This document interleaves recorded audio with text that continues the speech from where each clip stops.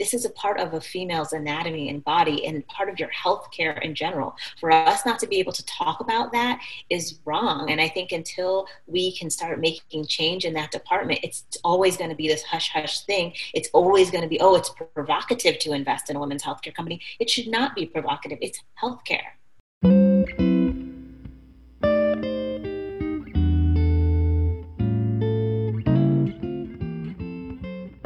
Welcome to HIMSScast. I'm Laura Levitt. I'm the managing editor at Moby Health News. Today we have with us Maria Ballesteros, who is the co-founder and managing partner at Still Sky Ventures, and Colette Cordion, who is the CEO of JoyLuxe. Thanks so much for being here. Thanks for having us. We're just going to talk a little bit about the femtech industry today and also some challenges that the femtech industry faces. Women's health companies are quickly gaining steam in the world of digital health, as well as funding. According to Rock Health, the sector nicknamed femtech went from just 5 deals in 2013 to 18 deals in 2018, worth $388 million. However, the femtech industry is facing several challenges. According to Rock Health reports, only about 3% of deals in the digital health space in the US since 2011 have focused on women's health. But this isn't the only challenge for these companies. I'd love to talk a little bit about challenges in digital health and sort of dive into some of these topics. Colette, you have been working from the ground up on JoyLuxe. What has your experience been, or what are you seeing as the biggest challenges with femtech companies right now? Yeah, where do you want to start? I have been one of the early pioneers in this space, and we have faced many obstacles along our journey. But despite all that, here we sit in 2020, and I couldn't be more optimistic about our future. So if we'd like to start, obviously the first challenge that, has been difficult for us, and one that you just really spoke to, was just funding. As you said, 3% of deals are women's health deals. And so I believe women's femtech companies have really been underfunded. You mentioned that in 2018, there was $380 million that went to 18 deals, if I got that correctly. What's interesting is there was one male company, one sexual health company, that it alone got $100 million. One company, $100 million, and that company is called Hims, and they're dealing with erectile dysfunction. So women's health is still a really underserved market when it comes to funding. And I hope, as we get more and more attention to women's health and the massive opportunity, that's going to change.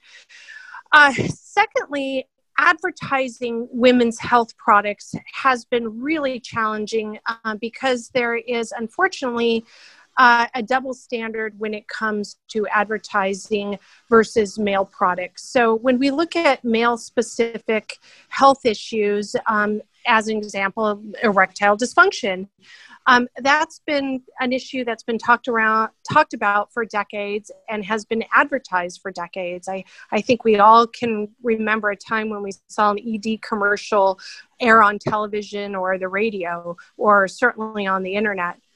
But with women's health, it hasn't been the same, in part because when talking about the women's body, and specifically vaginal health or the vagina, that is a word that has been banned by these advertising platforms. So whether it's a TV ad or a social ad or a Facebook ad or a Google ad, talking about vagina has been deemed pornographic and has been associated with porn sites as opposed to women's health.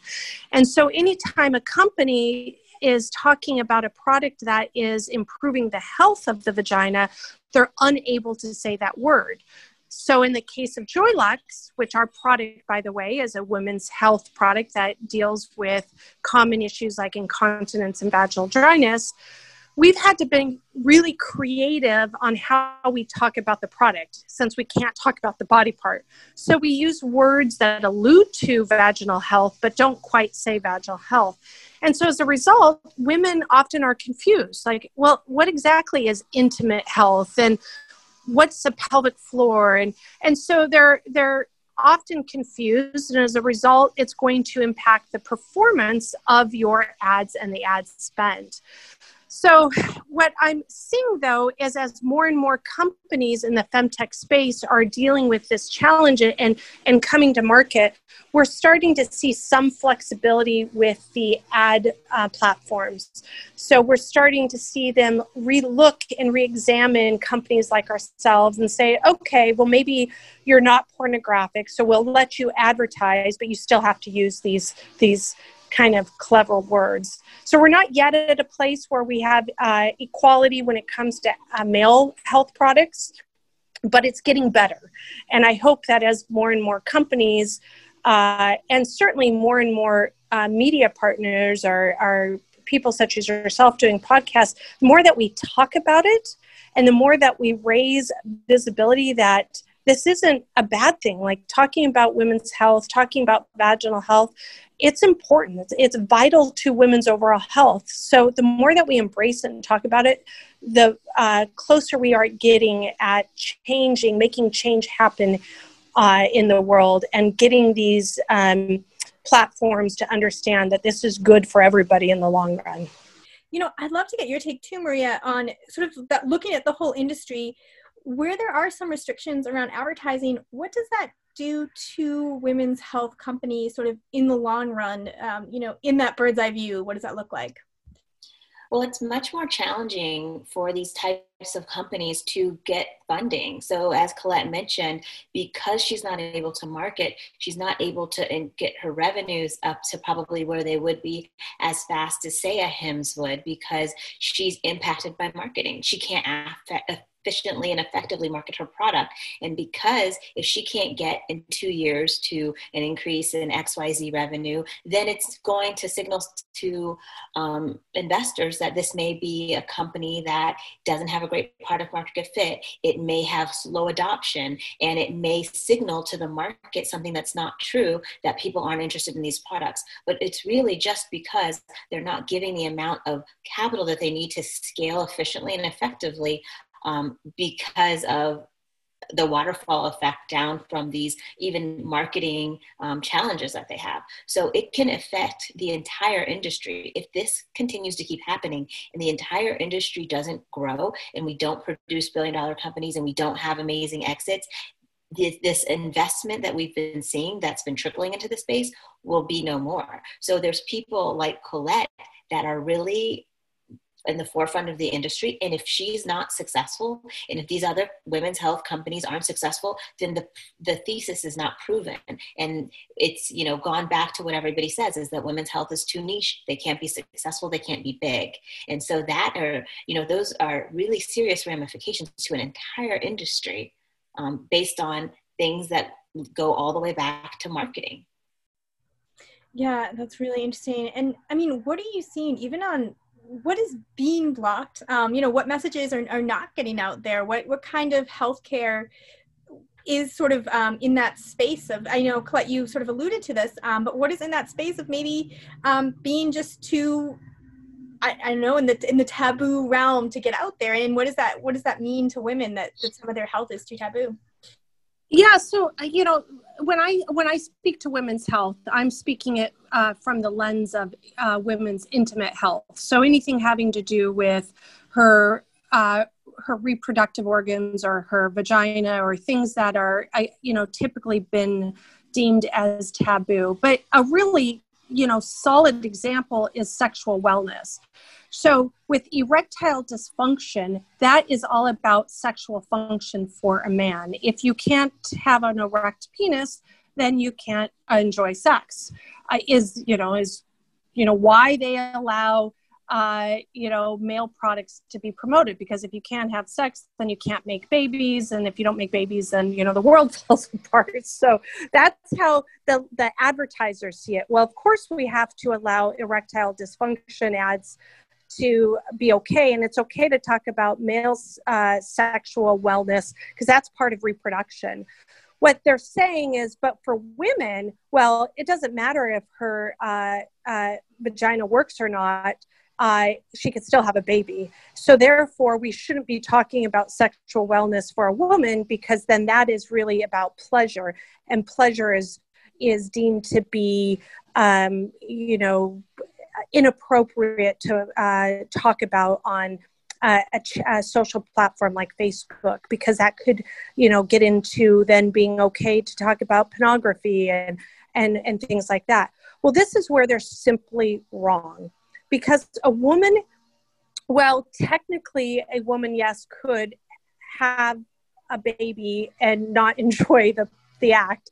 But let's be honest, if a woman is having pain with intercourse, if a woman is experiencing issues down there, she won't have sex, and then you won't have reproduction. So it's silly for these advertisers to try to define sexual wellness in terms of simply reproduction. And that's where we've got to change the thinking. Another example around this is what's interesting is while they say erectile dysfunction is for reproduction purposes, do you know that erectile dysfunction really only impacts men over the age of 65 who are well beyond their reproductive years, right? So it doesn't make sense. So we just have to change the perception of these companies that are making these ad policies. And sadly, the people making the ad policies are generally men. So we need to educate them on the importance that having a body that functions, whether it's the vagina or, your heart, is all part of overall health and well-being. So it really takes education, and that means sitting down with people making these ad policies and trying to find words that work. So for us, where we've been blocked is because we said the word vagina, even though it was done in the context of you may suffer from vaginal dryness, or you may suffer from sexual dysfunction. And because we use the word sexual function as it relates to women's health, we've been blocked. So then that's where we start to get creative, and that's where the consumer is going, what's intimate wellness? What does that mean? So, going back to what Maria says, if we can't advertise our products and we can't get the message effectively across, then we're not going to hit the sales that we need to hit, which then means the companies are not going to have the successful outcomes that perhaps a male health company would. Yeah, that's really interesting. And, specifically you were talking about Facebook, so I just want to make sure to put it into context, the policy reads, adverts must not promote the sale of or use of adult products or services unless they promote family planning or contraception. Adverts for contraception must focus on the contraceptive features of the product and not on the sexual pleasure or sexual enhancement. It must be targeted at people age 18 years or older. So it's the specific, kind of regulations around that, just to put that in a little bit of context of what, it's kind of playing off of. And now, Colette, you talked a lot about education. What do you think, what do we need to see from both investors, and what do we need to see from also kind of the community? And I mean, maybe Maria, do you want to take that with investor education? What would that look like? I think that we need to stop pattern matching.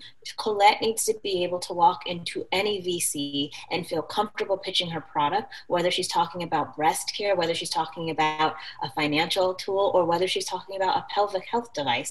She should not feel scared, or she should not feel like she's going to be unwelcome.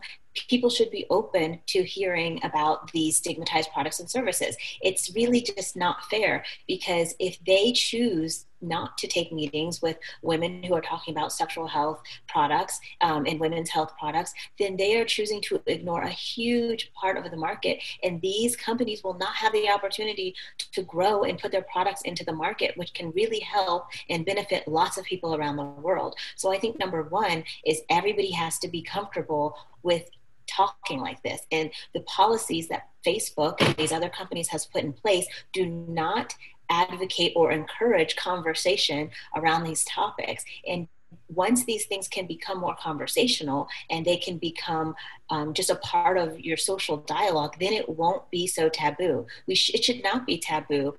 This is a part of a female's anatomy and body and part of your health care in general. For us not to be able to talk about that is wrong. And I think until we can start making change in that department, it's always going to be this hush-hush thing. It's always going to be, oh, it's provocative to invest in a women's healthcare company. It should not be provocative. It's healthcare. Yeah, I'd love to get your kind of take on this, Colette. What has it been like educating different groups, from investors to even sort of the end users? Well, yeah, when I first started fundraising, I literally got shut out. I couldn't get a male investor to invest in the company. And so I started raising capital from female-led, female-focused funds, female angels, because they all understood it. And obviously they weren't, they get how big the problem is.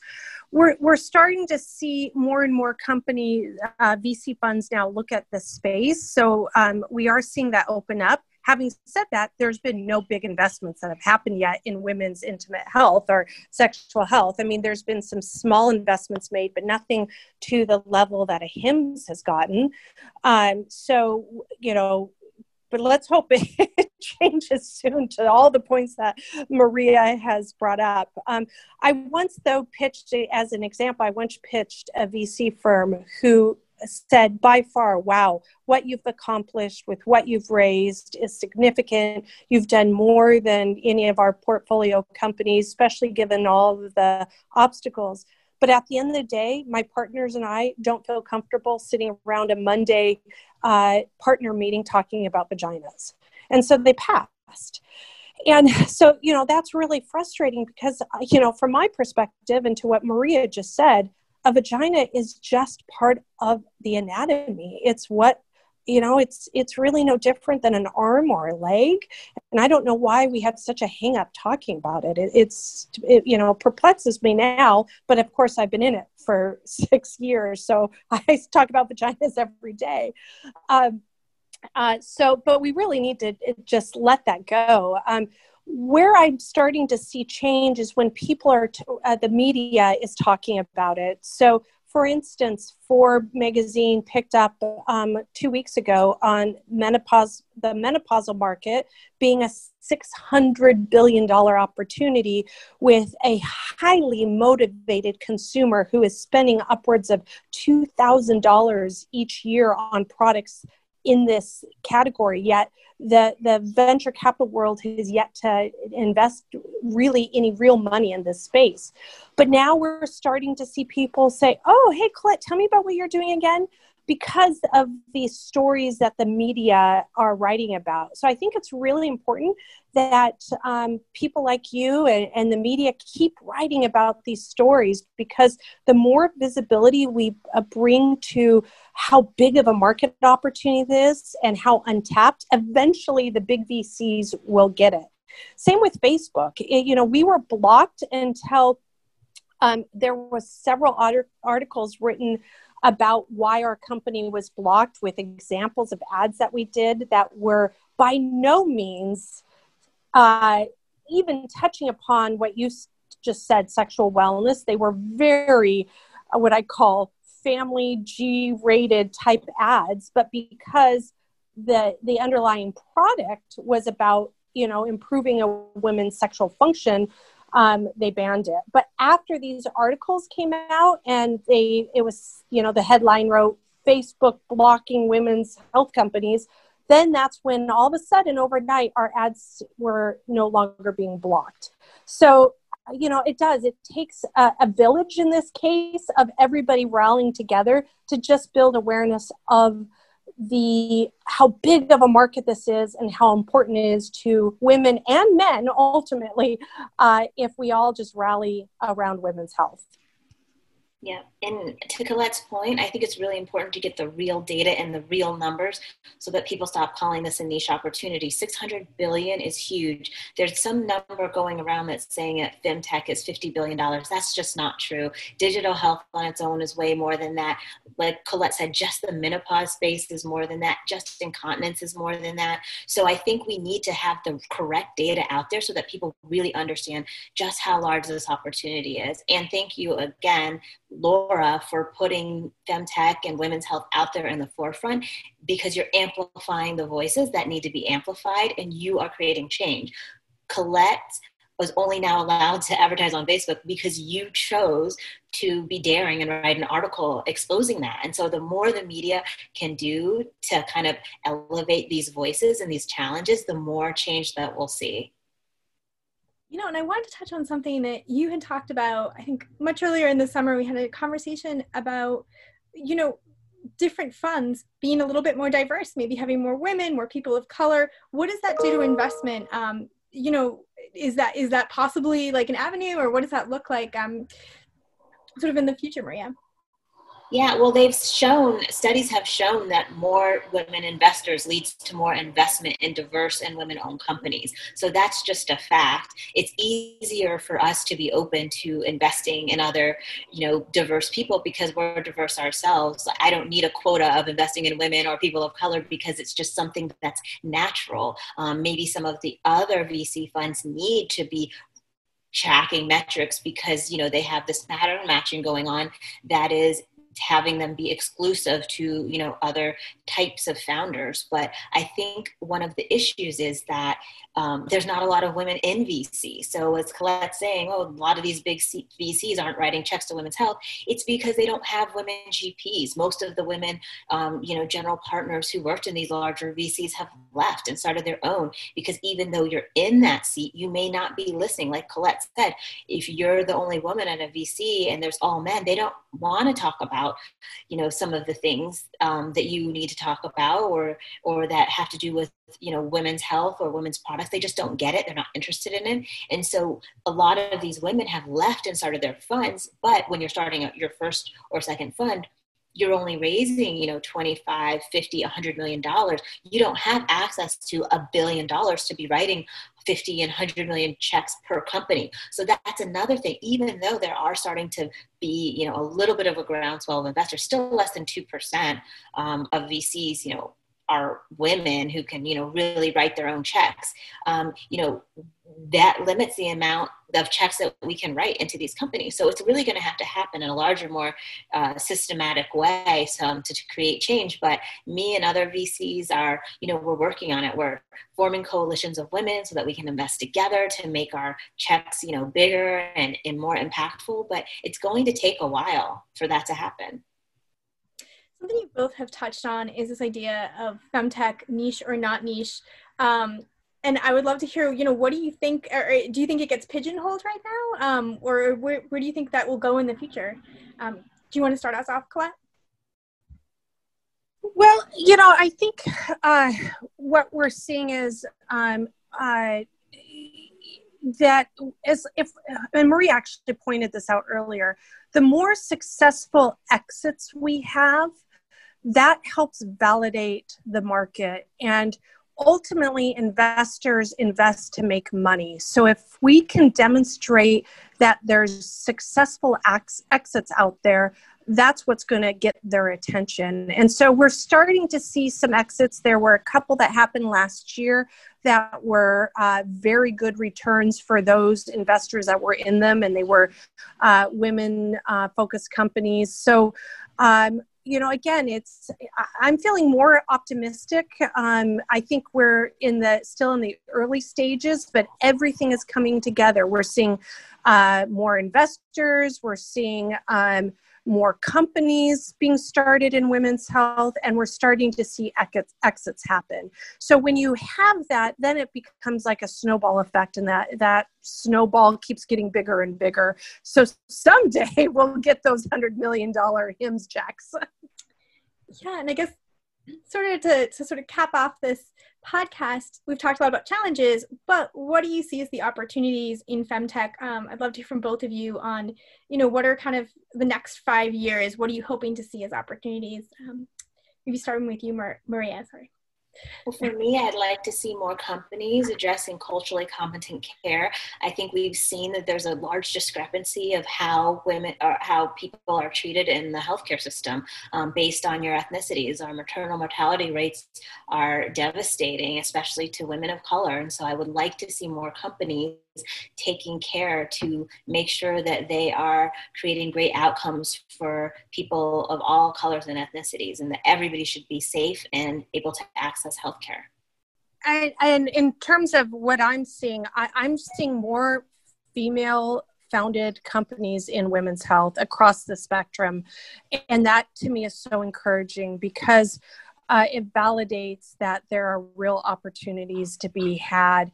And from my perspective, I strongly believe a rising tide lifts all ships. So the more that we have people, and I may not have said that quote correctly, but you get the idea. The more and more people we have coming into the space, everybody ultimately is going to win because the awareness that will come across the board, more female founders, more female investors, more companies being started, more exits. It's just going to, again, go back to that snowball effect. So I'm feeling optimistic. Well, there have been many challenges. No one said being an entrepreneur was easy. So I'm totally okay with that, but I'm encouraged by the trend in what's happening. Well, thank you so much both for being on, and please keep me up to date with any other news coming up or any other challenges that you think need to be out there. Please let me know. Well, thank you again, Laura, for raising a visibility to women's health and for giving Maria and I the opportunity to speak. It's really important. As I said, this is going to take a village. So the more people that are in it, the stronger it's going to be.